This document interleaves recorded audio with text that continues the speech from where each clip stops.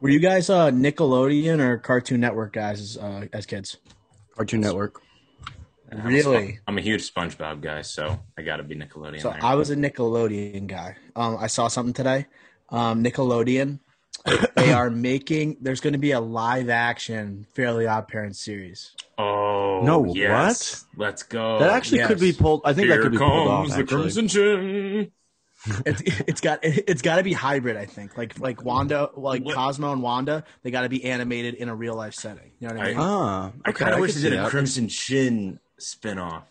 But like seeing Oh, that would be sick too. that would be cool. He deserves his own movie. The Crimson Chin movie. Big time. TV Put it in the movie or MCU. actual movie? But, like the idea of seeing Mr. Crocker in live action just gives me the Very creeps. good parents. Who would be a good? Mr. Levinston as like Timmy's dad or something like that. I don't know. I'm trying to think who would be a good in that role. I think a Dude. live action. Dude, the guy from Seinfeld, Patrick Warburton should be Oh Timmy yeah, Turner's dad. that's a good I think. one. I think That Jimmy or- Neutron would be pretty good too.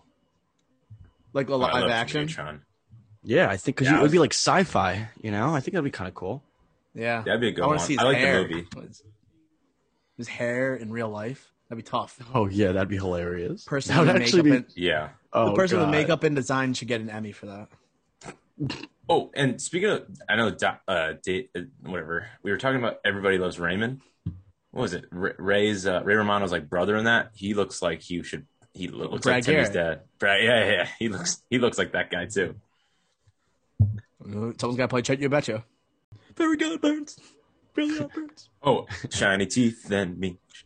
Oh, Chip Skylark. Zach Efron should be Chip Skylark. Yeah, that's dunk. That would be hilarious. Shiny teeth can sparkle just like Christmas. Icky Banger. Vicky. Yeah. Who plays Vicky? What's her face? The one who's not Anna Kendrick. The other one. that's a good What's her name? Anna Kendrick would be what's her? good. What's the one not an ex? Aubrey Plaza.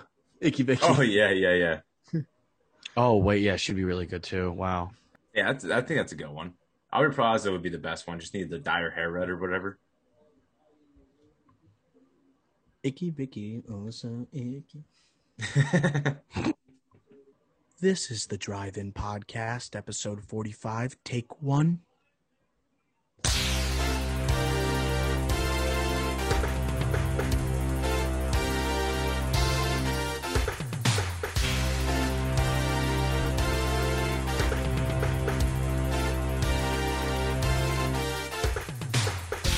Bada bing, bada boom. Welcome to the 45th episode of the Drive-In Podcast. On today's episode of the Drive-In, we have the Express Checkup with yours truly, Dr. O. We have our spoiler review of Amazon's The Tomorrow War, and then we have our top billing draft of action stars. So use the bathroom now, grab your popcorn, and enjoy the 45th episode of the Drive-In Podcast.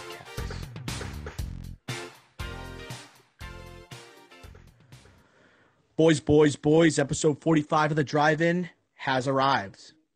Ricky Flex, we got to start off hot right now. What shirt are you wearing there? I see Kelly. Why don't you show that off to the YouTube right here? What do you got? Yeah. What are you wearing right there? I got Saved by the Bell, Kelly Kapowski. Ooh. Nez has a similar shirt. Yeah, I have a It's Kelly similar Kapowski shirt Kapowski. that I always get compliments in. If I wear it out, I get at least one compliment on my Kelly Kapowski shirt whenever I go out. And I'm assuming it's the same for you, right?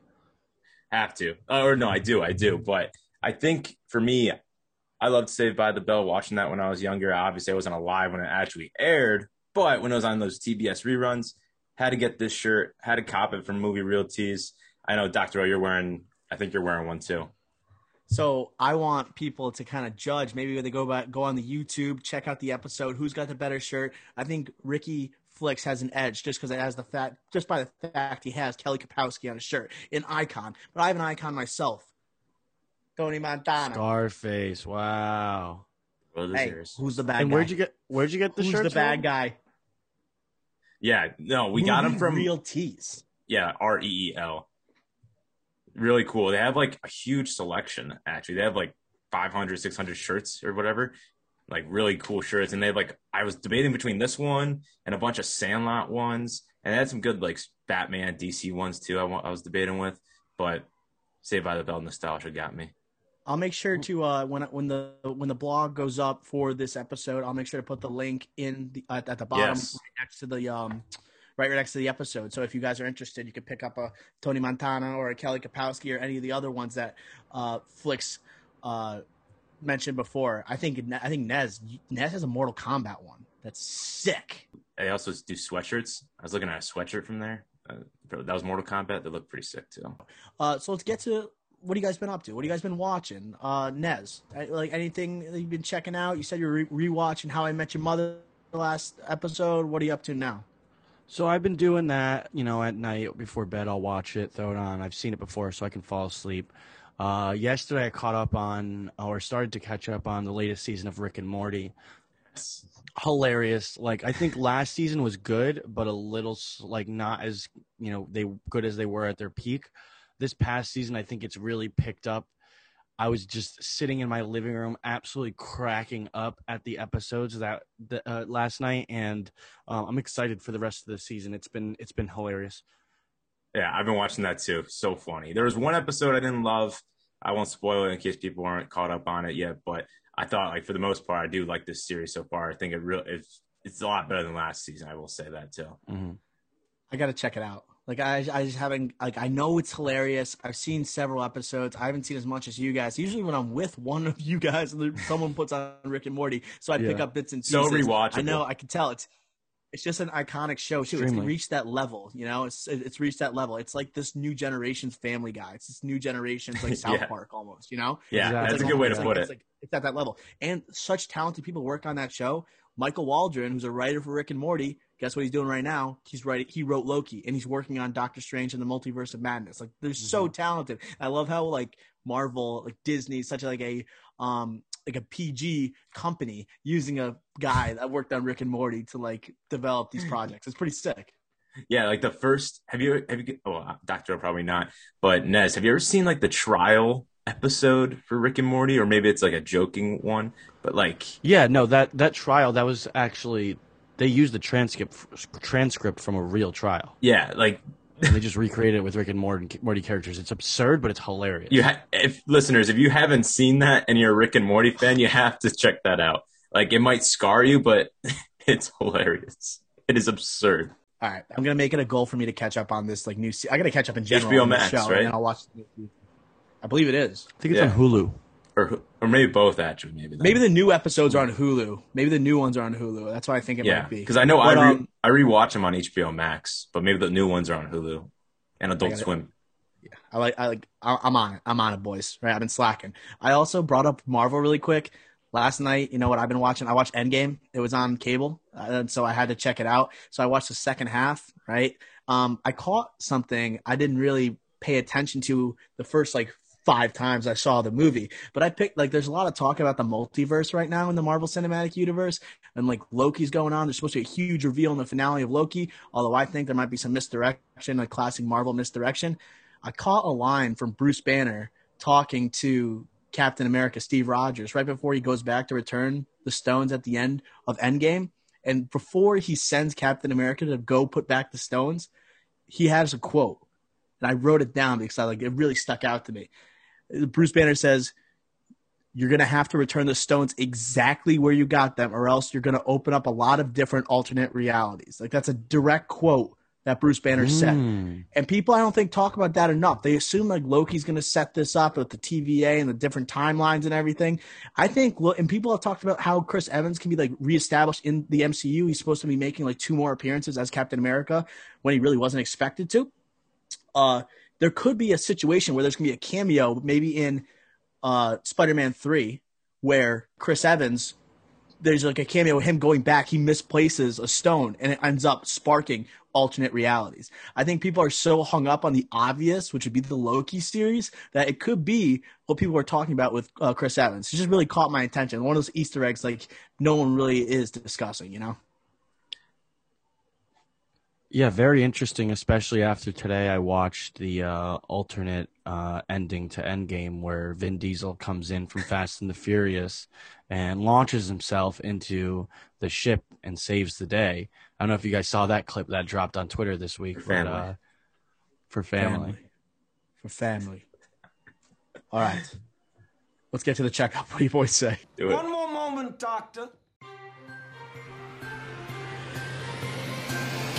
Bringing you the latest in the movie industry, this is the Checkup with Dr. O. Dr. O, check us out. A sequel to The Tomorrow War is already in the works at Amazon. The studio is in talks to bring back director Chris McKay and Chris Pratt in the lead role. Stay tuned to episode 45 for our full review of Amazon's surprise hit. Moving on with the checkup, Matthew Vaughn, director of Kingsman 1 and 2, has cast his new spy thriller titled Argyle. The film will star huge names including Henry Cavill, Sam Rockwell, Bryce Dallas Howard, Bryan Cranston, Dua Lipa, Catherine O'Hara, John Cena, and Samuel L. Jackson. Argyle will kickstart a trilogy of films that will follow the world's greatest spy on a globe-trotting adventure. Next up on the checkup, Adam McKay's Don't Look Up will release in December on Netflix in 2021. The film stars Leo DiCaprio, Jennifer Lawrence, Cate Blanchett, Meryl Streep, Jonah Hill, Timothée Chalamet, Ariana Grande, Himesh Patel, Chris Evans, and Matthew Perry. Holy cannoli. The date in December has not been specified, but it's expected to be an Oscar contender. Next up on the checkup, some fun news here. Matt Damon says he was offered the lead role in James Cameron's Avatar, including 10% of the film's total profits. Guess what? The film earned $2.8 billion. What an idiot. Damon said, quote, "You will never meet an actor who turned down more money." Now that I'm thinking about it, Sam Worthington sort of is a Matt Damon knockoff. Moving on with the checkup.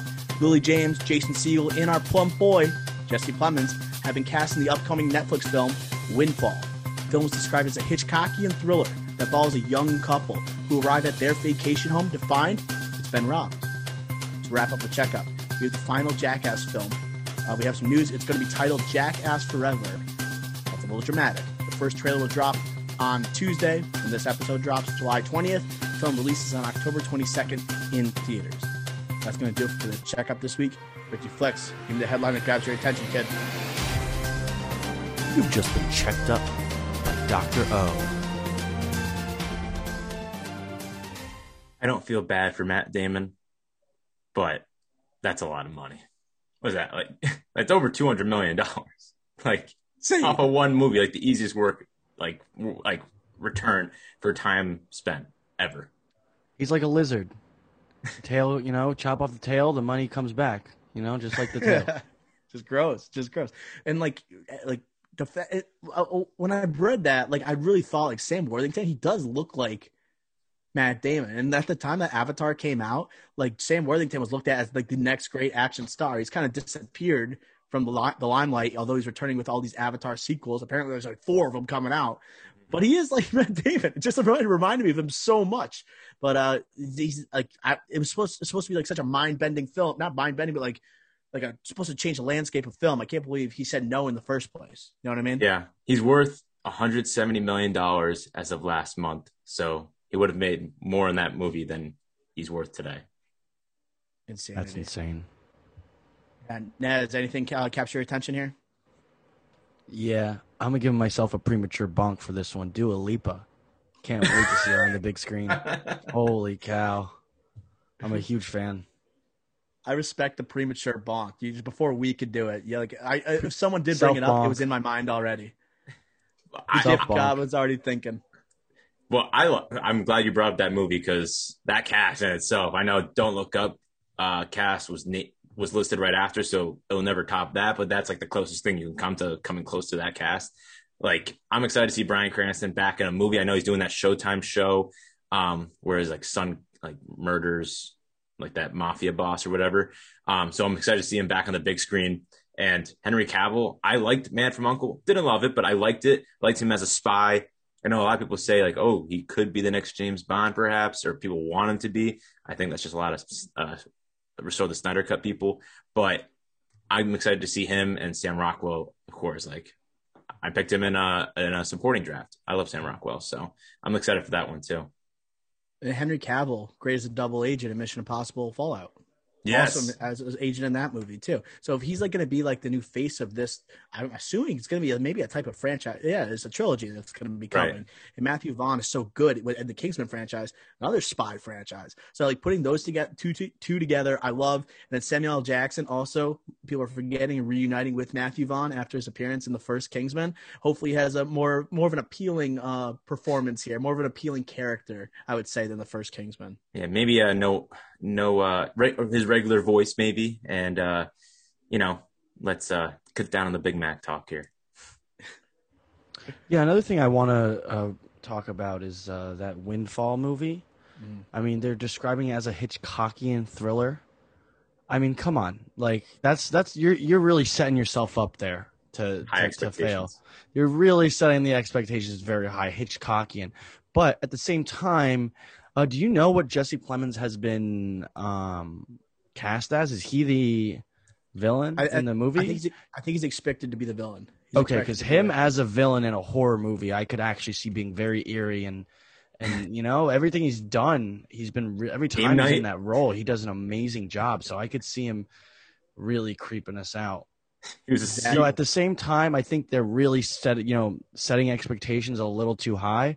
But knowing Jesse Plemons is in the villain role gives me a little bit of confidence. You're gonna get eyeballs on this movie like people are gonna pay attention once you say it's a Hitchcockian level movie, like where it's like his tone, like it's obviously like they're trying to get the appeal for this movie going. And Jesse Plemons, I agree. I think he'd be incredible as like a type of villain in a horror / thriller. I think he's in the next Jordan Peele movie as well. He's on an absolute hot streak. So I kind of love that he's like sticking to type of genre. You know what I'm saying? He was going to be in the Jordan Peele movie, right? But now he's doing Killers of the Flower Moon. Oh, he dropped? Right. I thought we talked about that. He was supposed to be, but then he went to Scorsese instead. Yeah, he said no to it. Yeah. Oh, right. We did talk about that, yeah. man. But, sorry, that's on me. But that movie news guy should know that. I think this is going to be big for this movie with those expectations that we're talking about, because he's going to have that and also Power of the Dog, which we talked about in our Netflix draft of upcoming Netflix projects with him and with his wife, Kirsten Dunst, and Benedict Cumberbatch in that as well, that has pretty high expectations, but kind of going under the radar right now. But this movie's coming up after those two movies. So he could be like a certified star after those two, and this movie that will help with that great expectations. And I think Stephen Yeun was the guy who was the man who was cast in the new Jordan Peele movie. To replace. That was when we were like reviewing Minari. Right. All right. Inez, really quick. I saw something right before like we started recording. Guess what? Agatha Harkness, your girl, Kathryn Hahn, she's confirmed to return in the MCU by Kevin Feige himself, dude. Huge. Let's go. I'm not, like, maybe we'll see her like Doctor Strange, Multiverse of Madness when Wanda returns. That'd be cool. I'm just happy that she's coming back. Can I get a Han?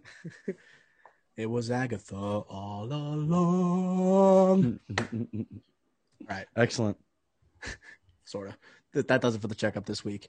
Let's move on to our review of Amazon's The Tomorrow War.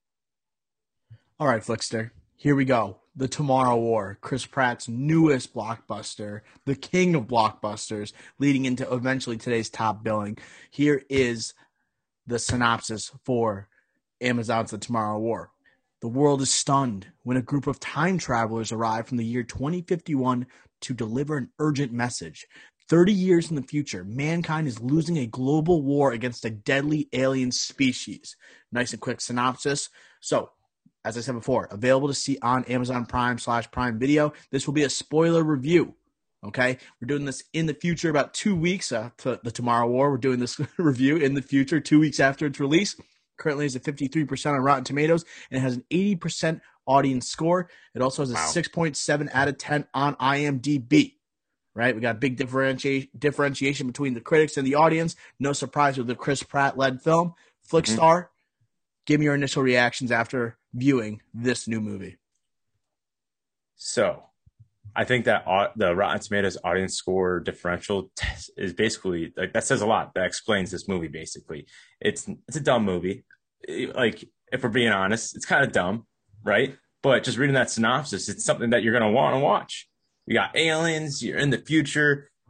like you want to watch that movie. So, and Chris Pratt's starring it. You got our boy J.K. Simmons looking insane, jacked, beard. Like they even made this movie's very self-aware, and they were like making fun of J.K. Simmons, and they're like, oh, we got Santa Claus over here or whatever.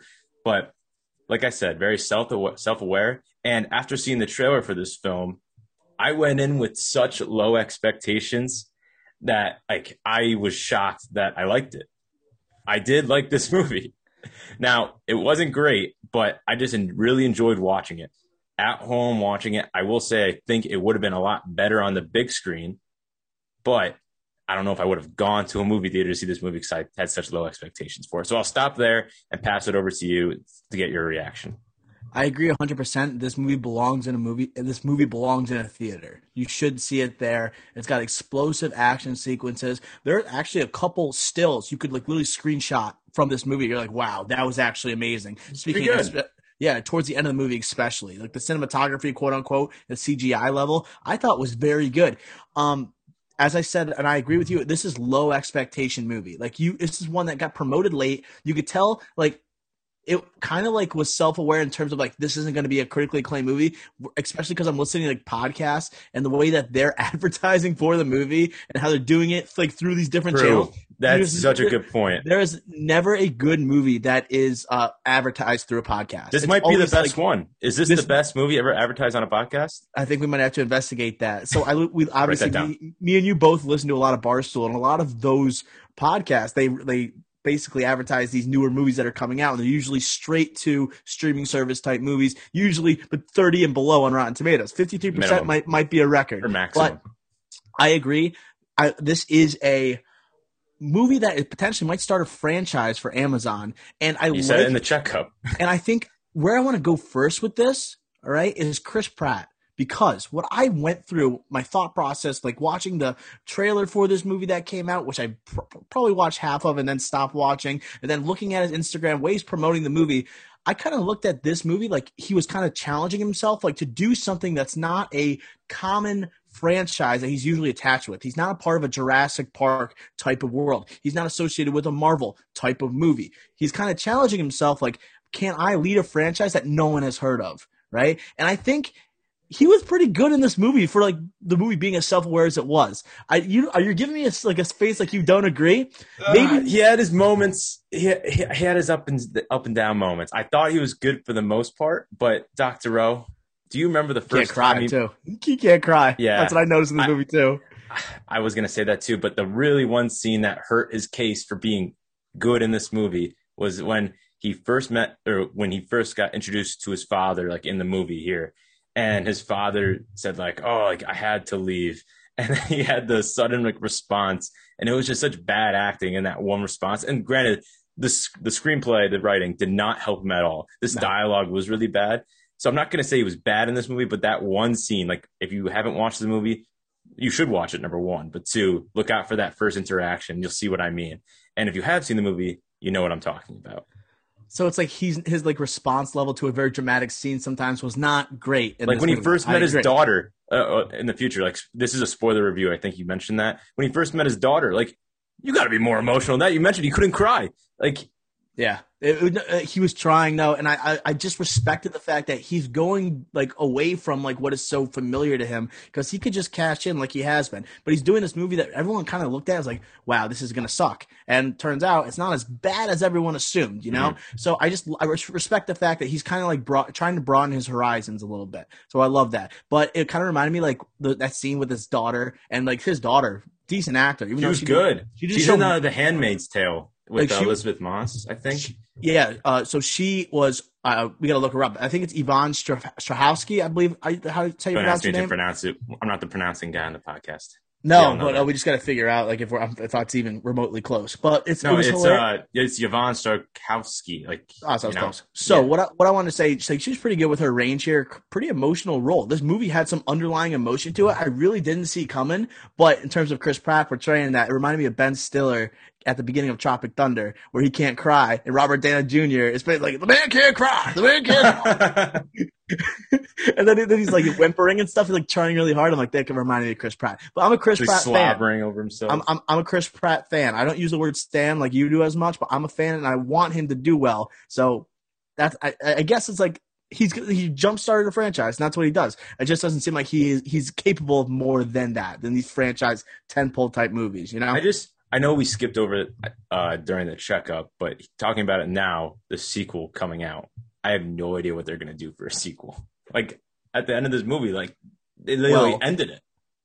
So they did mention that they did set something up. It was really quick. They mentioned that the aliens have the humans are infected by the aliens or something like that. They mentioned something very quickly. So like that was like them setting up the sequel. Because I thought this movie would have been best. I know I kind of wanted to save this question towards the end, but we can address it now. This movie would have been great if it just wrapped up there, right? If it did, like, not great, but it would have been fine if it wrapped up there. Wait, where's there? Like at the way it ended, the way it was like him reuniting with his dad, J.K. Simmons, making sure his daughter, quote unquote, doesn't die, even though like it's kind of like convoluted the whole plot and how time travel works and everything, like a classic time travel movie.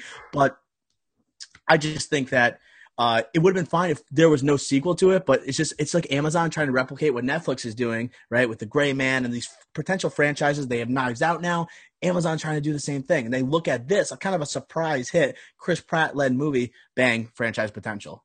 Yeah. And like, again, the audience score, a lot of people like this movie, right? 80%. That's very high for a movie that honestly had its flaws, had its plot issues, right? So, and going with the genre, like Edge of Tomorrow is the first one I think of with like a future action movie, and that had Tom Cruise and Emily Blunt. Like, that's like hard to beat, right? But that movie just was a concrete, very good movie. Like, that's the best you can ever do, I think, in this action alien genre. That's like kind of dumb, but then again, not dumb. That movie's like, it made sense. This one had its plot issues, but getting a franchise out of it, that's a huge accomplishment. Like, I'm just going to give snaps to them. Like, good for them. Didn't see it coming, man. Like, you see that, like, if we did a thermometer predictor, my thing might have been around 30%, 28%, 30%, around there. We really went, we probably did do it at some point, maybe when the trailer first came out. We probably didn't even address it because we thought this was going to be a throwaway movie. Look at it now, you know? I also wanted to talk about, you mentioned the plot. This like falls under, once they mention time travel, future, past, right? Ramifications on the future, what happens there, and then like when they return to the present, you know, it's like this got established like with Back to the Future back in 1985, Robert Zemeckis. It's like, what rules are you setting in your movie? And I thought what this movie went wrong a little bit is the convoluted plot. Like, just because his daughter dies in the future, right? And he divorces his wife in the future. Then they go back and they destroy the aliens before the Tomorrow War, but the Tomorrow War already happened and they technically lost. Like, what happens? I don't think they did a good job of explaining, like, clearly, I should say, what is like the ramifications and like the consequences of their actions in the future. You know what I mean? Does that make sense? I think for this movie, they really tried to explain things. Like, I think the only part where they really explained it well was, two aspects. One, where they talked about how they can't just redo everything, like try again. And they did that with the rafter example. I thought that was like actually pretty good. And then the other time was at the end when Chris Pratt, like, he has the vaccine or whatever. He's like, oh, we got to go back. And they go, we can't. We're offline now. Like, they threw that out of nowhere. It's like, right. There's no way. It's just like we can never go back. We got time travel, but we can't fix this. Like, okay, whatever. Take it for what it is. Again, dumb movie, right? But the movie was 2 hours and 20 minutes. Like, this movie was so long trying to help you explain it and still struggled, which goes again to the writing. Mm-hmm. So that's where I agree with you, and that kind of explains it, why they kind of struggled, where they gave so much time for a stupid action movie over 2 hours long, and they still couldn't do it clearly, which is tough.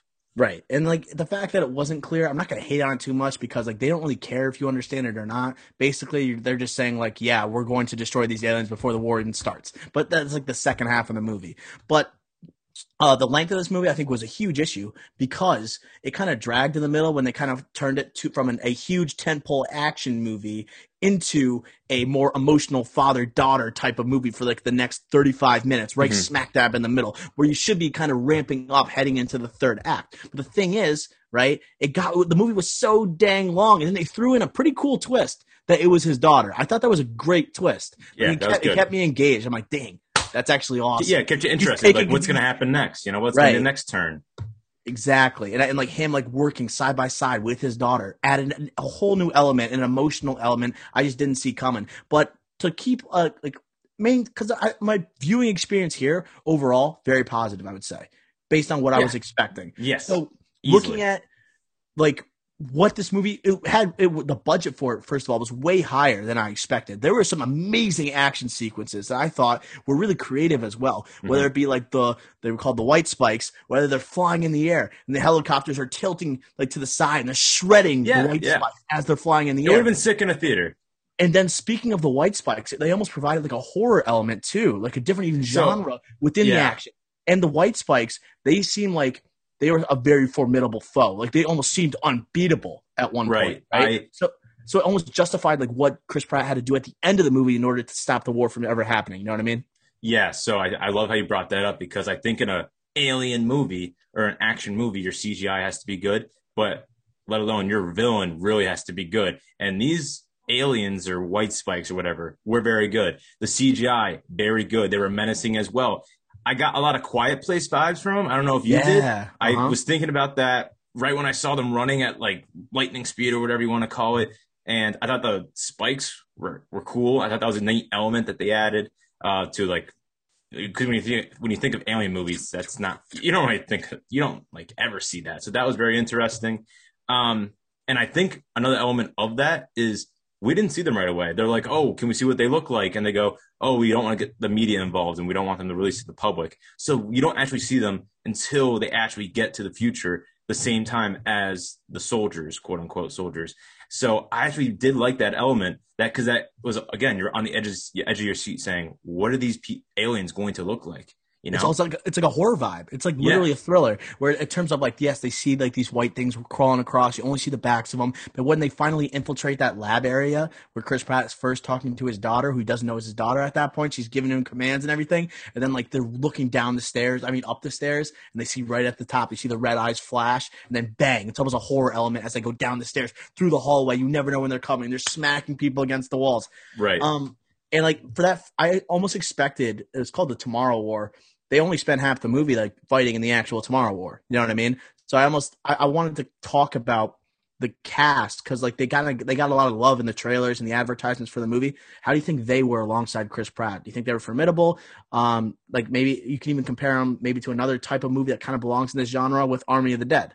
I think that kind of like it's the same tone of movie. Well, you brought up Army of the Dead. I'll say I liked that movie better than this one. Me too. I did. But if we go into this cast. Let's talk about Sam Richardson first. I thought he was good comic relief in this. He's the guy from Veep as well. I thought he was Richard good. T-Split. Aldous Hodge's brother, Edwin, in this movie, like the guy that like has cancer or whatever. I thought he was all right. I thought that reminded me of the Army of the Dead. Forget his name. Jack. I forget his name, but it reminded me of like someone that could have been good in Army of the Dead. Basically, is what I'm saying. And I think a big issue, though, with it is that the second biggest star is barely in the movie with J.K. Simmons. So I think that actually did hurt it a little bit because he didn't have that formidable partner with Chris Pratt, even though I did think Yvonne Strakowski, or how you pronounce it, was good. I agree. I think you're thinking of Omari Hardwick in Thank you. Army of the Dead. Yes. But I thought the cast, I think, was not good. Like I thought J.K. Simmons was wasted in this movie. He was in basically 2 scenes. I know he was very powerful and he's very good in that type of character. He's always great at playing like kind of a sarcastic dad. He's not typecast in any Palm way. Springs. But he's just super awesome in that role. Palm Springs, I Love You Man. Yes. This film, like they add up how many times he plays a sarcastic dad. And he's in Juno. He's awesome in that role. Yeah, he is. He is. But if we get a sequel, I want to see him more fighting alongside Chris Pratt. I thought the best part of the movie, one of the best parts, was the finale, him fighting side by side, and it kind of like this is one of like the emotional like moments too that like I unexpectedly felt from this movie. It's not like I'm gonna cry or anything, but it's more like wow, I thought this was gonna be really brainless. But at the same time, he's like Chris Pratt, like mending his relationship with his daughter, and then mending his relationship with his father, and then bringing the whole family back together at the end of this movie. It was decent. Like it was just way more emotional than I expected. So, any other aspects of the film you want to highlight? Maybe things that you enjoyed, Flex? So I did want to talk about one other thing, and it's a kind of a multitude of things wrapped in one, and it's things that happened in this movie that were hilarious that didn't affect my score at all. But it was just so funny to me watching it. This is just my thoughts going throughout. So if I can just run through them if you want, or do you want me to go one by one? So it's just like stuff that's like wow out of left field. Like what the hell was that? And like more like just things that happened that I was just like that's like just hilarious. Like how this is happening. Run through.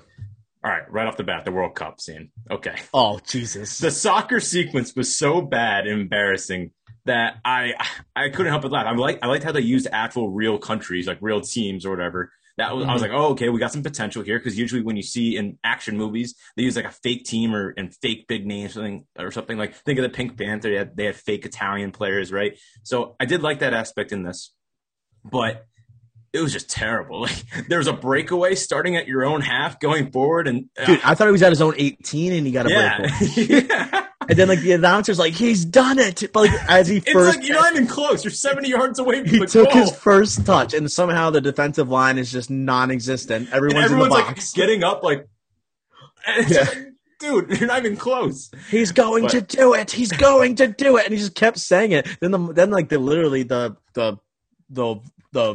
what's it called? Soldiers come storming on the field at half field. Like he's still at half a field to like march on and try and score this goal. And then like watching like Chris Pratt's reaction was kind of funny too. Right.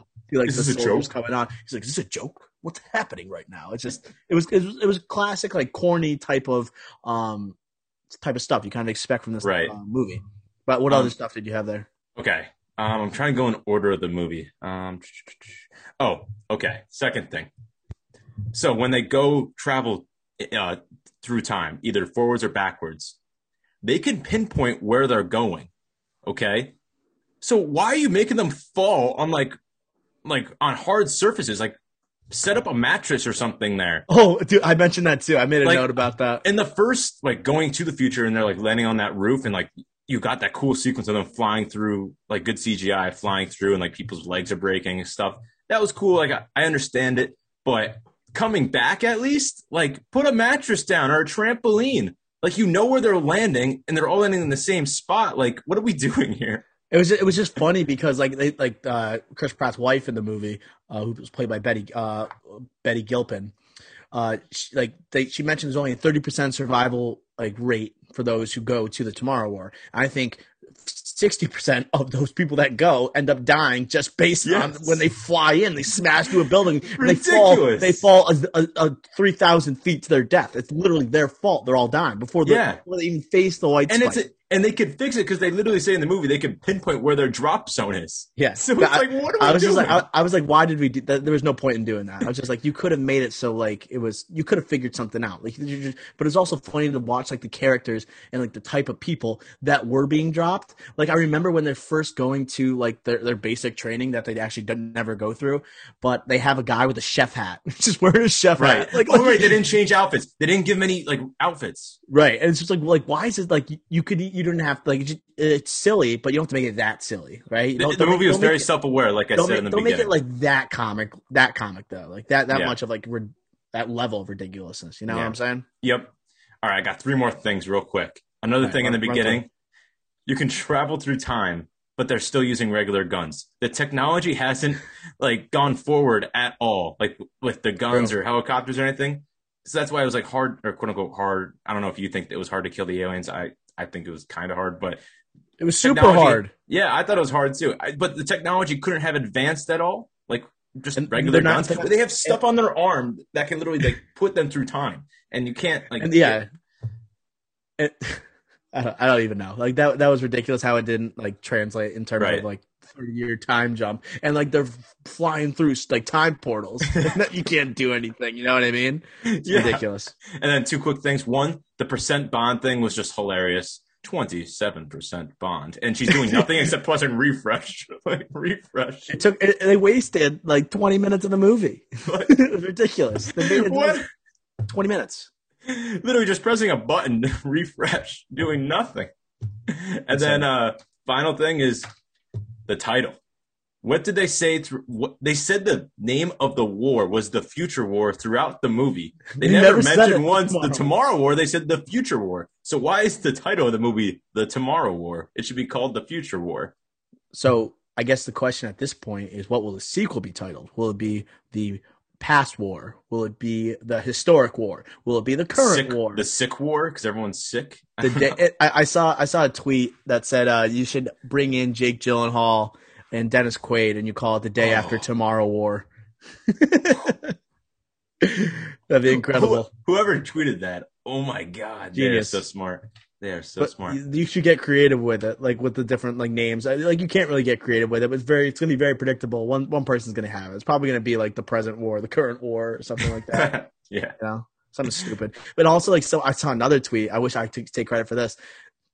Golden opportunity in terms of this type of like film, like a franchise like starter in terms of advertisements. You change the name of the White Spikes to the White Claws. Oh, the White Claws! Imagine that.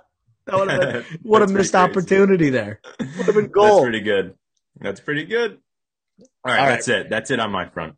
So I think this has been a fun review. This is fun talking about this movie. So I want to get your thoughts, your score. Final comments here, Flex. Yeah, I won't repeat too much of what I said. Just a big summary is low expectations, far exceeded them. Dialogue and plot issues a lot of the time. But this was just fun. The aliens were good. I really liked it. But I'm not going to give it a great score because, it's just a dumb action movie that's enjoyable. I gave it a 57. Okay. I'm sort of on the same wavelength. I gave it a 66. I gave it a 66. I enjoyed it way more than I expected to. I think it's because of that low expectation. And I'm a Chris Pratt fan, so I enjoy seeing him. I know he's not going to give me the strong performance that's like a strong performance in terms of emotional or with emotion or depth, sure, you would see with some other action franchises or whatever. But he does his thing in this movie, and I think I was happy with it. So I gave it a 66 just based off the action sequences. I think it looked great on screen. I wish I saw it in theaters. I wish it was available in theaters.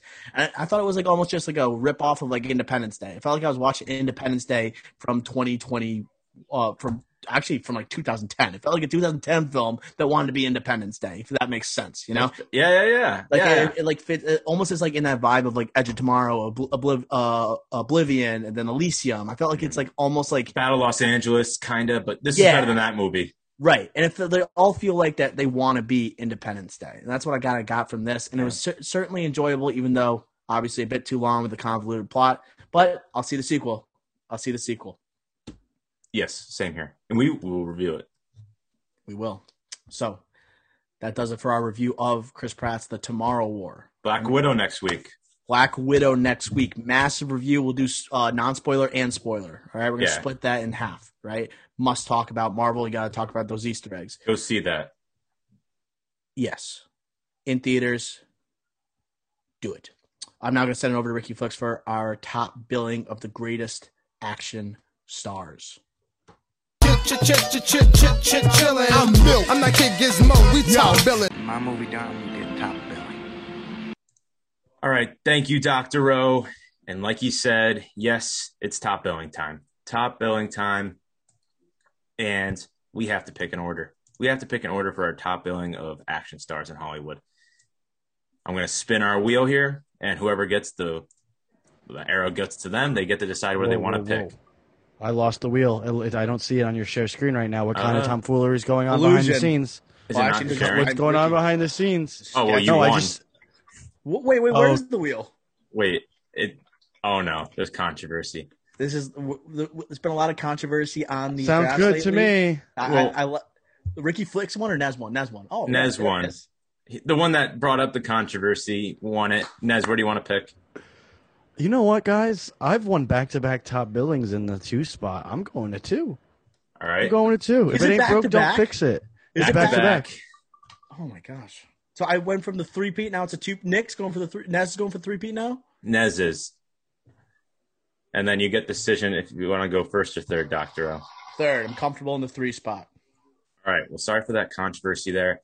Did not mean for that to happen, but we move.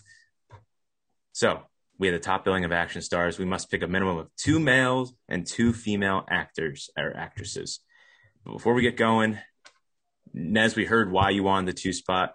Dr. O, what's your strategy or just what's your mindset going into this big draft, trying to prevent Nez from 3-peating? So what we have to do, we have to take a little more strategy into account, not only with the positioning of us, either 1, 2, or 3, but we have like obligations for who we have to pick in this draft, right? We have to have 2 actresses on our board of the best action stars. So it's where you're going to take, because I think it's way deeper with the males, right? Just based on the history of Hollywood, right? Hopefully we'll see some more names on the female side in the future, but I think you got to focus on where you're going to take those females and where and when. Okay. Who? Nez, any thoughts you want to add to that, or does that pretty much sum up your thoughts? As the self-proclaimed Bill Belichick of top billing, I won't reveal any strategy like Dr. O just did right now. Well, I didn't say who. I just said you have to take into account. Top billing. We're on to Cincinnati. Let's get this thing going.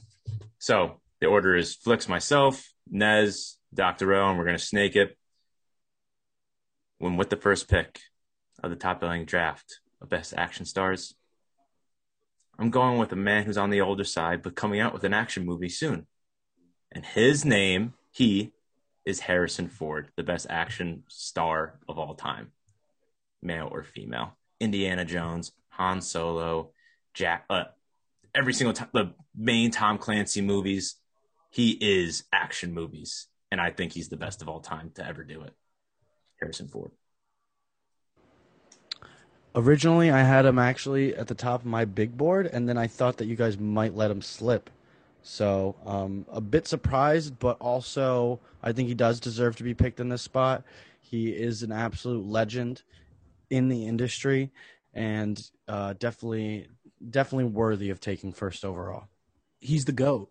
I said it back in our action franchises draft when I took Indiana Jones. He has the most recognizable action performances of all time. He may not have like the same size muscles as a lot of people in this top billing, right? But he still plays those physical roles, and he's just so charming, and he always gets the girl at the end. Whether we're talking about Indiana Jones, Han Solo, you're talking about Tom Clancy movies, he does it all. And the fact 6 that days, 7 nights, or 6 nights, 7 nights, whatever. More of a rom-com, but the fact that we have him is 80 years old revisiting an iconic character, that says something, right? Even though he's already back, and like he hurt his arm, right? Broke his arm or hurt his leg? Broke his arm, or I think it was arm. Yeah.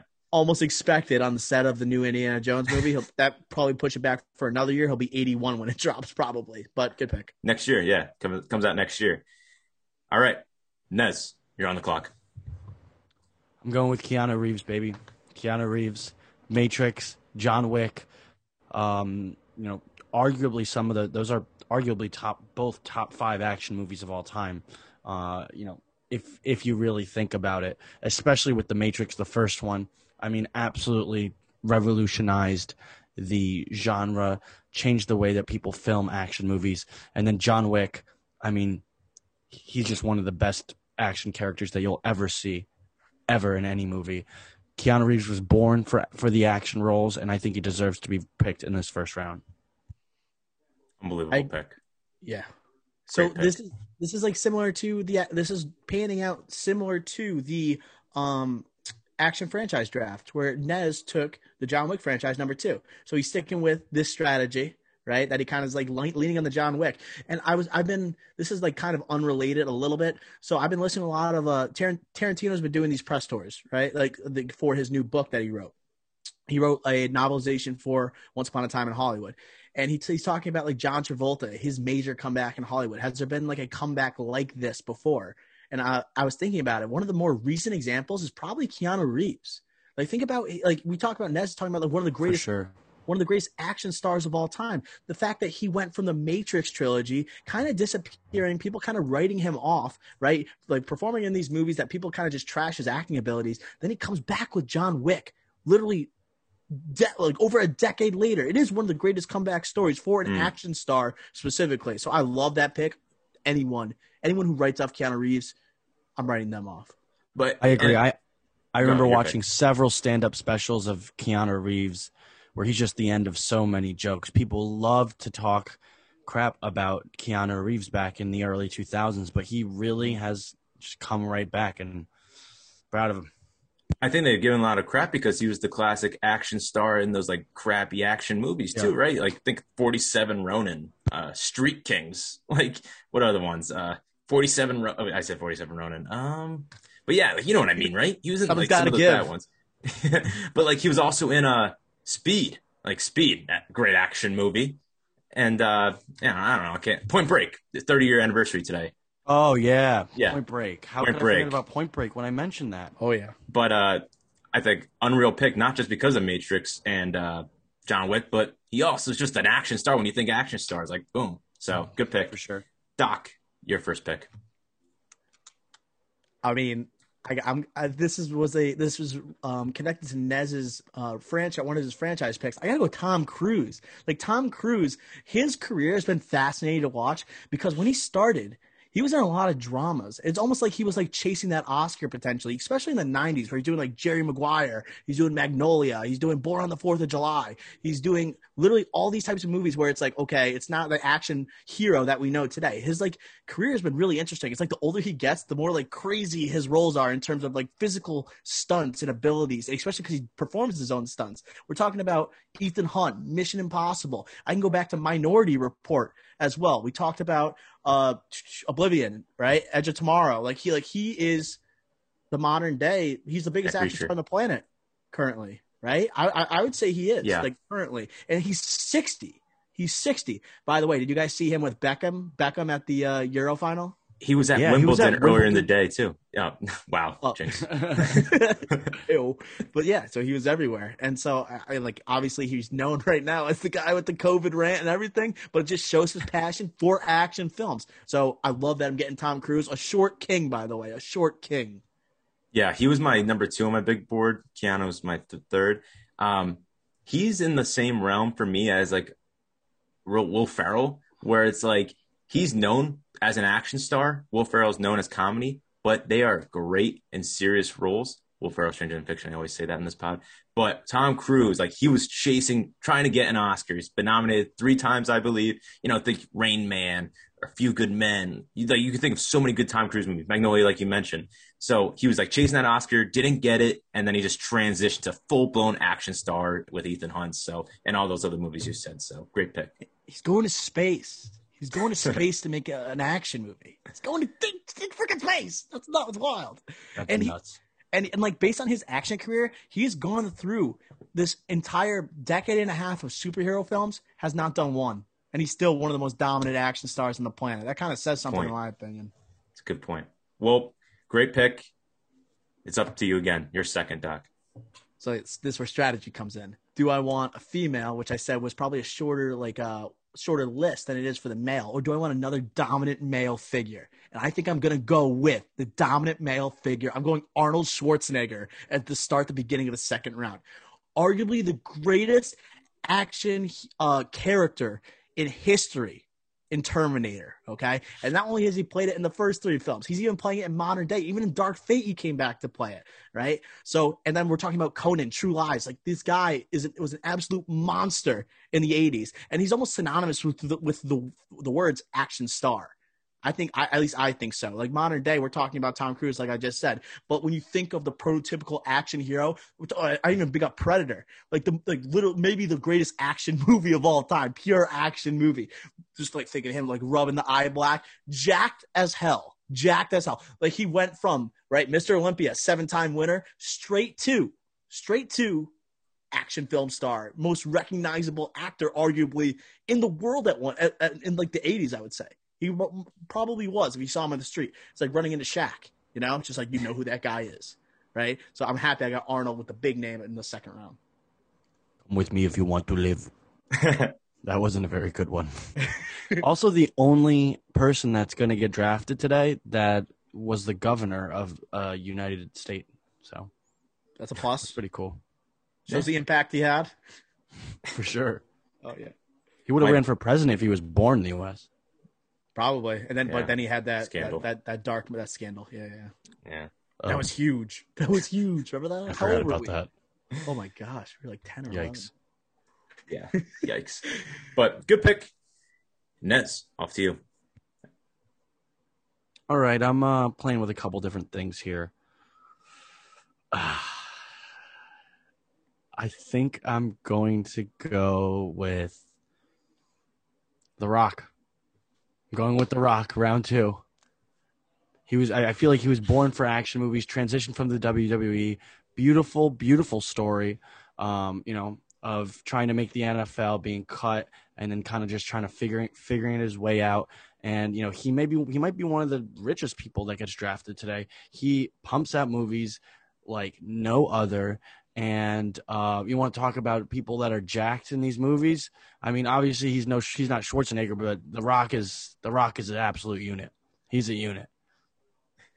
The Rock is kind of the modern day Arnold, dude. Like he kind of is the modern day Arnold in terms of like as I said, like recognizing someone in terms of like popularity and just a lovable figure. That's what The Rock is. No one doesn't like people will get annoyed with The Rock just because he's everywhere, just because people love to be haters. But like no one can truly say they have beef with The Rock. Except for maybe Vin Diesel, because he just makes up beef and thinks he's an alpha compared to The Rock, which he's absolutely not. Sorry to tease a pick there. But I love The Rock. Absolutely. You could argue he's a first-round pick. Not even going to lie. So I love it.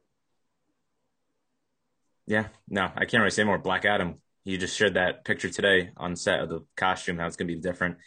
Very interesting. Good pick. All right. Off to me. I'm just going to keep it with this bodybuilding / just big people, but on the shorter side, but still big. Let's just do it. Sly Stallone. We're talking Rambo. Like, I know he's in a bunch of other ones in the 80s that kind of like those classic action movies that aren't very good critically, but he was in a bunch of those just one-offs. But Rambo had to be drafted, and I think he deserves to be drafted early. They did Expendable movies, and he's like the head guy of it. Like, I think that's saying something if you're going to be the leader of the Expendables. So I think he's worthy to be picked early on in this draft. I know this might be. I'm just looking. Rambo might not be as iconic as the Terminator, but it's probably like just right there. So I'm gonna pick it. Sly Stallone.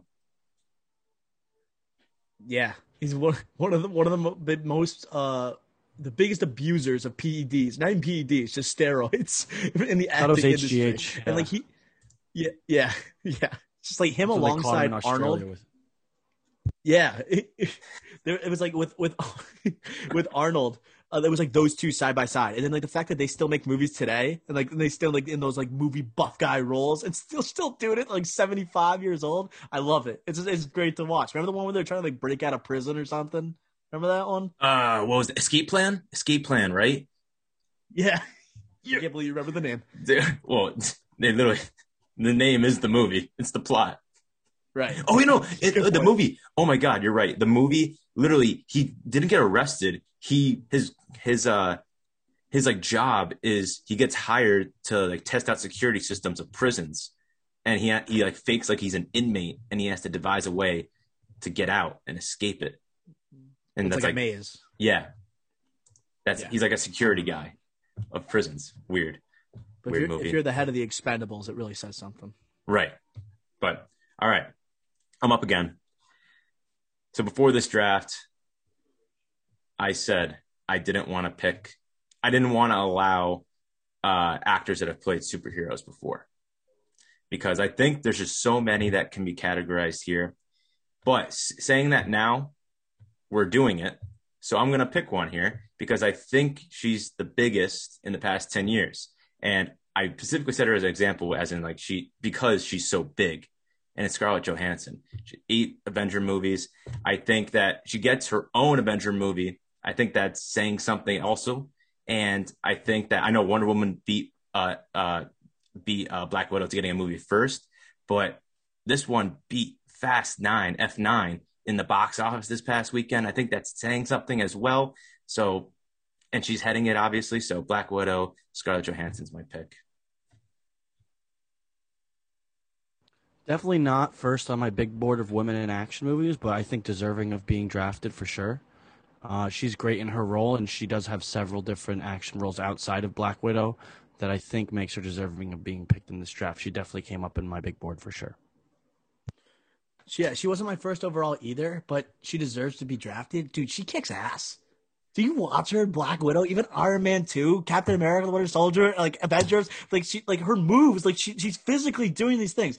Absolutely deserves to be drafted. And she has an iconic move. Like she has like the crotch swing around like the head and then throwing the guy down. Like that's iconic. It's just synonymous with her. And then like, although her other action movies like critically aren't that great, she's still kicking butt, dude. Like whether it be Ghost in the Shell or Lucy, both like whitewash controversy for Ghost in the Shell. But I just by her work in Black Widow, you can tell she's like doing a lot of these things, and then she's really putting in the work, just like a lot of action stars do. So you have to allow the pick. Hell of a sweeping leg kick too. Great pose as well. If you haven't seen Black Widow, actually I won't spoil that. But Nez, off to you. You're on the clock. All right, I'm gonna take my first woman of the draft. I'm going with Angelina Jolie. I think when you think of women in action movies, that's the first one that comes up. Her work in Tomb Raider, Mr. and Mrs. Smith, along with several other action movies, I think she absolutely crushes the role. And I think she's my biggest and I think most consistent action movie star. I think she's in a lot of decent stuff, and she's got a good body of work when it comes to action movies. Yeah, the 2000s, she was in so many movies, but one that you didn't say that I liked was with James McAvoy and Wanted. I thought she was good in that too. Oh, duh. Oh, my God. Awesome. That was sick. Like the swerving bullets and everything. So I really like that movie. Everybody was obsessed with that movie when it came out. Right. So I like this pick as well. Yeah, I don't have much else to say just because she dominated 2000. If you think of female action stars, even think about Mr. and Mrs. Smith. It's not even looked at as like an action movie, but she still kicks butt in that movie. She destroys Brad Pitt.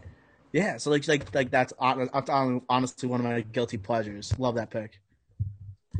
All right, Doc. Third pick. I'm gonna go with a female too. I'm gonna keep the trend going. I'm going with Charlize Theron. Why? Mad Max Fury Road. Right, Furiosa honestly is one of the greatest like female action characters of all time. She's even getting her own prequel. Who's going to be Anya Taylor-Joy is going to be playing her. I wish Charlize Theron was doing it, honestly, because she killed it. But even recently, she did The Old Guard, which has some awesome action sequences. She did Atomic Blonde, which is basically it was compared and said as it's compared to be the female John Wick, which is like kind of what it was. And she's she just kicks so much butt in it. But I love it because like her career is like it's kind of like Tom Cruise, except she won an Oscar. Right? She was like in a lot of critically acclaimed stuff at the beginning of her career. She was in Monster. She won for Monster. And then moving on, she jumps into the action genre. And she also hasn't jumped into the superhero genre yet either, even though she's done the Fast and Furious movies as well. But I think of her in terms of like current day action stars. Yeah, and I don't know, did you mention Bombshell? She also was nominated for that as well. She was. Yeah. Dude, she looked like Megyn Kelly, literally just like her. Yeah. And I like this pick too. I think so. Like these were all in the same ballpark. I kind of just picked the superhero because I think she literally changed the game. She changed the superhero genre for women. And I think that in the past, as in Scarlett Johansson. So I really I was like, all right, I think I have to pick her, especially in this superhero inflationary environment, especially. So, but I love all these picks, honestly, all around the same big area of the big board for me. Sweet. So I'm up again. So I'm going to go with another female, just because this is the one that arguably I had right next to Charlize Theron, but she doesn't have the same resume. And honestly, she's only a part of 2 movies that are action, but the action in these movies are so insane that you have to do it. And her character is so insane. I'm going with the bride herself, Uma Thurman, as this pick. People argue about which chapter is better, chapter 1 or chapter 2 of Kill Bill. my opinion, just solely because of the crazy 88 scene.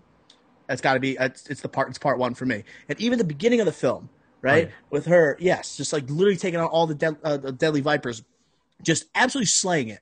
Just absolutely slaying it. And then listening, I think I have a bias right now because I'm listening to all these Tarantino like podcasts and these interviews, like trying to get inside his mind. Like, what was he thinking when he's making these movies? And he's saying that Uma Thurman is doing most of these stunts. She's wielding the sword in a lot of these stunts, which is bananas to think about, especially because she had Zoe Bell, one of the greatest stunt women of all time. She was on the car in Death Proof, if you don't know who Zoe Bell is. And then Uma Thurman's still wielding that sword, right? The Hanzo sword. I had to take it, even though she's only really in 2 action movies. She's Poison Ivy too. Oh yeah, she is Poison Ivy. That's an action movie, kind of. Yeah. She does a lot of seducing rather than fighting in that one. Yeah, I did my I did my research because she was on my big board, and I was like, I don't want to get ridiculed if she's only in these 2. But I totally think she's draftable. She absolutely crushed that role. She absolutely killed that role. Like. Yeah, I mean, definitely a draftable person based off of those 2 movies. Like, I'll give it to her. She's insane in those movies. She's a beast. I thought that she was gonna slide. I'm a little disappointed because I did want The Bride on my list, but that's okay. What do you guys think about a potential Kill Bill 3 with like Uma Thurman returning and her daughter Maya Hawke like being in the movie as well? What do you guys think about that? Isn't Bill dead? Yeah, Bill's gone, but still, Tarantino expressed the idea of a film where it's like the bride coming back with her daughter and her actual, like Uma Thurman's actual daughter coming. That'd be kind of sick. That'd be cool. Yeah, it would be cool. What if it? It's just my thing is that if Tarantino's going to do his 10th and final film, which he said this is going to be his final one, I don't want it to be another Kill Bill movie. Mm-hmm. What if they made a movie where Uma Thurman or the bride racks up a lot of debt? And basically, they're about to foreclose on her house, and she's trying to pay off the debt. It's called Kill Bills. Man. You're definitely our idea guy on this podcast. Sorry, that was terrible. Yeah. I don't know. And I have to pass it off to you for your next pick now. I think that it wasn't as good as the Vin Diesel idea. That one had some legs. That one was good. That one was good. We're going places. All right. Speaking of, no, I'm kidding. Yeah, I think I'm gonna draft another woman just because it's getting a little thin. I didn't realize. I thought I had a perfect 6, so that I'd guaranteed to have like a full big board. But then I realized that I wrote Angelina Jolie twice, so there's it's a little bit short, and I don't want to end up scrambling in the last round. So my next pick is one that has caused many a disturbances on this podcast, many a controversies, and actually one of the highest grossing actresses, if I'm not mistaken. I'm going with Zoe Saldana. Love the pick. Love it. Absolutely love the pick. I would say one of the most underrated actresses of her generation. Not underrated. I would definitely say she's certainly underrated. Certainly He's in underrated. every box office hit. Everyone knows her. I think she doesn't get the recognition she deserves. Does. She's the deadliest woman in the galaxy. So funny thing is, when we were talking about Harrison Ford, I looked up who the highest grossing actors are because I thought for sure Harrison Ford would be in it. Between Indiana Jones and Star Wars, I was like, okay, like 3 Star Wars movies and I don't know how many Indiana Jones movies. I was like, he's got to be in the top 10. He's not. It's actually, I'm looking at Samuel L. in live action roles, but Stan Lee, that doesn't count. So Samuel L. Jackson is the highest grossing actor, but Zoe Saldana is 8th, which I think is pretty sick. Where is she for actresses? You got out of that group. No, Scarlett Johansson's the first one. No, there's a lot of Avengers in here. So there's Samuel L. Jackson, Robert Downey Jr., Scarlett Johansson, Jeremy Renner. The OGs. Don Cheadle's in here. Andy Serkis, which makes a lot of sense. Planet of the Apes 2, Lord of the Rings, Star Wars, Avengers, like Black movies. Panther. Yeah, Black Panther. Thank you. But yeah, yeah, great pick. I took the very underrated Zoe Saldana. No way, not a chance. Wickedly talented. since that pick was taken, I'm going to save my female pick for 5th because I don't know who I'm going to take. But I'm going to take a man that I honestly can't think of a non-action movie he's ever done. And that's going to be Nez's father's boy, Jason Statham. No. You should have picked You him were and really let me going get to do that to me? You should have let me have my Zoe God. Saldana. You should have let me have her. But you didn't. I'm picking the transporter himself. This is like stealing Edgar Wright from me. This is just, oh, man. I'm sorry, man. The no he just dropped was hilarious. No. But I'm serious. Like, he doesn't do anything else. Like, this guy is, and he's going to be he was in the Wrath of Man, the Guy Ritchie film, right? Earlier this year or last year. He's going to be in the next spy movie with Melissa McCarthy, but I'm trying to think of other stuff he's going to be in. I think he's going to be in another Guy Ritchie movie. But basically, this man's transport. That's all you got to say. And he's in the Fast and the Furious movies. It's Jason Statham. Great pick. Great All right. action star. I'm upset. I'm sorry. That Then again, I'm was not. highway robbery. That was a robbery. And then my last pick, I've decided who I'm going to go with with a female here. I'm going to go with someone that's similar to Uma Thurman that hasn't, at least I can't think of many movies that she's in that are action movies, but she's known for one character, and that's Sarah Connor, a.k.a. Linda Hamilton. That's another iconic character. I know the Terminator was picked beforehand, and that takes the limelight of the movie, but they literally had to bring back Sarah Connor, and she took over in the latest Terminator movie as well, Dark Fate. So I'm going to pick her. I think she's an iconic character as well. I know, like I said, it's Terminator's movie, but she's a very good character. She's the star in the 2019 one when she's, I don't even know how old, but that's my pick. Yeah, solid pick. That last movie was pretty bad, though. Yeah. We can agree on that, right? Yeah. The Dark Fate. Yeah. That one. Like, she became an action star with Terminator 2. Like she wasn't really. She was like a damsel in distress in the first Terminator, and she became who she is now synonymous with Terminator 2. And then the recent one, she comes back to the franchise almost as that badass female figure. But she was one of the early badass female figures that really wasn't seen for blockbusters, especially going next to Arnold Schwarzenegger. You have her like side by side. That's pretty cool. So yeah, she deserved it. She's one of the most Sarah Connor's one of the most iconic female figures in blockbuster history. Mm-hmm. All right, Nez, you're on the clock. All right, my last pick here is it's between two legends, honestly. You know what? I got to do it. He does all his own stunts. He's absolutely electric on screen, and he's a legend of the industry. I'm going with Jackie Chan. I mean, he's an absolute beast. He's in a ton of action movies. You know, some are good, some aren't so good. I drafted Rush Hour 2 weeks ago in the greatest action franchise of all time. It's only right that I draft Jackie Chan in the greatest action stars of all time. That's what I'm going with. I honestly thought you were going to go with someone else, but I'm not surprised with the pick. Good pick. Yeah, I mean, he deserved to be picked, and you have a strong connection with the people you're picking to your action franchise draft, which makes sense. You won that draft too, so I would do the same thing. It ain't broke, don't fix it, baby. And I like a underrated role for Jackie Chan. That one of his first roles that I enjoyed, and my dad showed me this movie way back when. Same with Ricky Flex. It's Cannonball Run, one of the first Jackie Chan performances in history. Very funny movie if you haven't checked it out. That was early on in his career. For a second, I thought 70s, I think. I thought you were going to say Around the World in 80 Days or something, something crazy, but No. All right. And Mr. Irrelevant, Dr. O, who are you picking? I mean, it's tough. I have one that's an absolute icon that I can't believe would be Mr. Irrelevant, and it's Bruce Lee. I think I just got to go Bruce Lee as he's argued. I know he's older and people may not have a strong connection to him, but it'd be disrespectful if he didn't make this list, right? And we said we had a draft of the best movie fighters of all time, and he was the number one pick. Maybe I picked him for the wrong movie instead of Game of Death. I did Into the Dragon, which somehow Tarantino hates. I figured out that Tarantino hates Enter the Dragon. Sad. He hates that movie. Really? Yeah, like he thinks it's garbage, but he likes most other Bruce Lee movies.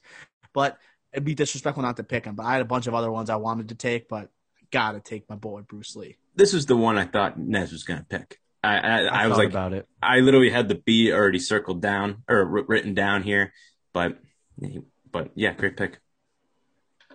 I played with the idea. And there, like I've heard some stuff because like obviously Tarantino, like I keep bringing this up because like it's fresh in my mind. I'm listening to like Tarantino's consuming my mind with all these podcasts I'm listening to. But he was talking about Bruce Lee, his portrayal, like in Mike Moe's portrayal in Once Upon a Time in Hollywood, and how Tarantino did all this. Tarantino did all this research for the character, and he said that Bruce Lee was known for calling American stuntmen very soft. Like he was known for saying that he would hit them, right? Strike them. You see all the stories on Twitter. Actually hit them, yeah. Yeah, and then the American stuntman would be like, "Yo, back off," because like you're not really supposed to hit them. Like you hear all these stories like on Twitter, as I was saying before. Like you think of like Christian Bale and Heath Ledger, like him actually hitting him in The Dark Knight, how it's a big story. Bruce Lee was doing that for most of his movies, and he like a stuntman kind of hated him for it, but it just shows how legit he was, and he thought of himself as an actual fighter, which made him such a great action movie star. Mm-hmm. My hands are lethal weapons. All right. Great. Before we get to honorable mentions, let me just read off our lists. I have Harrison Ford, Sly Stallone, Scarlett Johansson, Jason Statham, and Linda Hamilton. Nez has Keanu Reeves, The Rock, Angelina Jolie, Zoe Saldana, Jackie Chan. And Dr. O has Tom Cruise, Arnold Schwarzenegger, Charlize Theron, Uma Thurman, and Bruce Lee. Nez, let's start with the actresses side. Any honorable mentions left for you?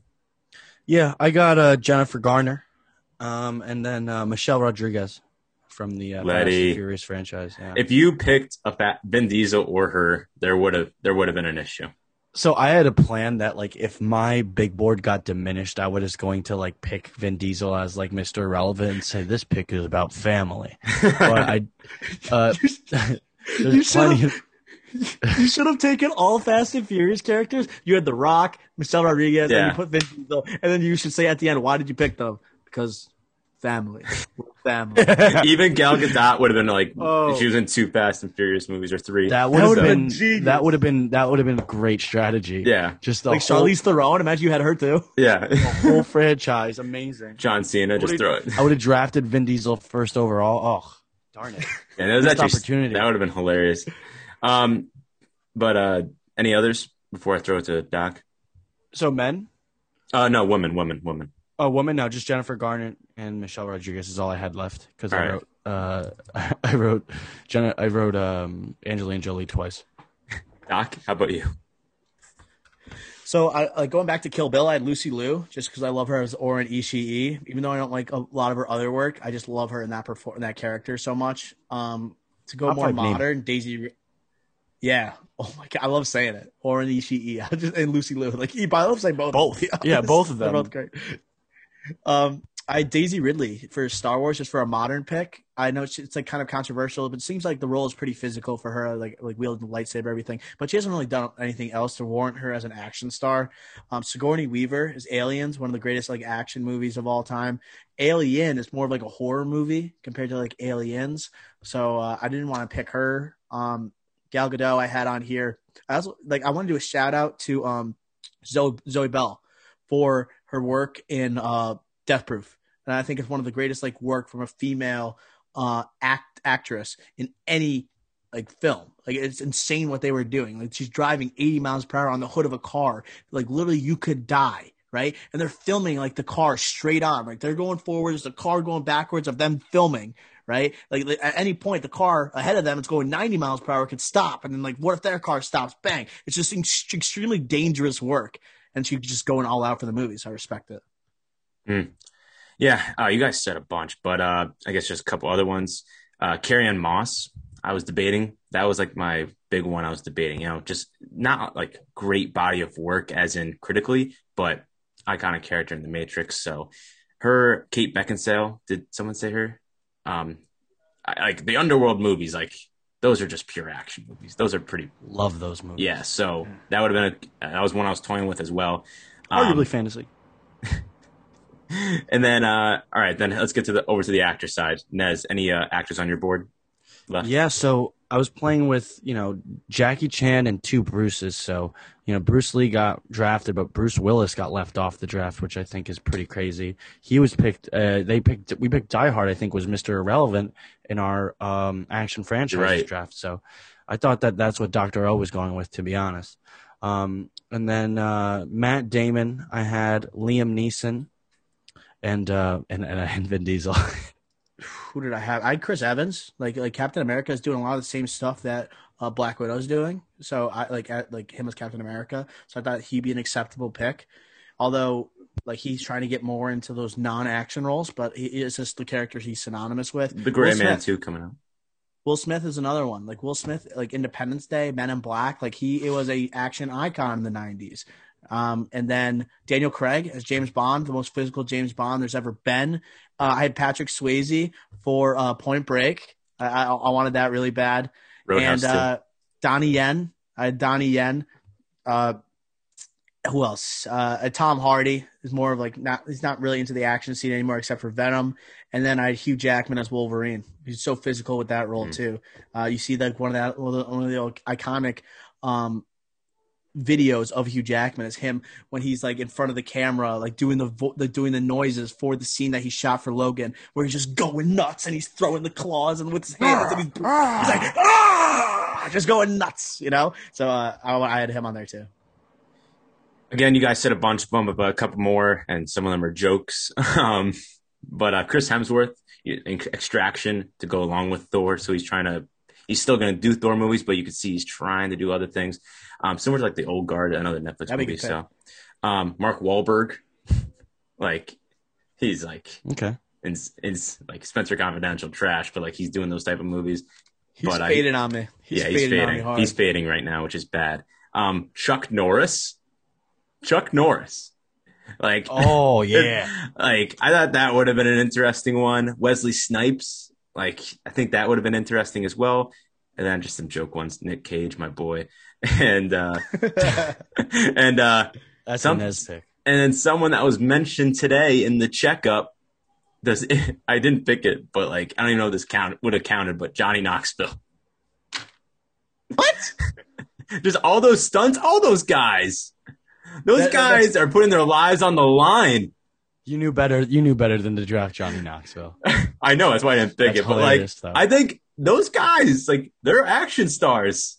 That would have made a hell of a clip, Ricky Flex, if you drafted Johnny Knoxville for the best action stars draft. They're action stars. Of a clip, Flex. Like, they do all their own stunts. Like, Christ. All right, that wraps up the top billing. I picked Steve over him. Yeah, okay. All right, that wraps up episode 45 of the Drive-In Podcast. Thank you for listening, and please leave us a review wherever you're listening to this, and then rate us 5 stars. After you rate us 5 stars, screenshot it, and then tweet it at us at the Drive-In Pod, or post on your Insta story and tag us. We'll share your tweets.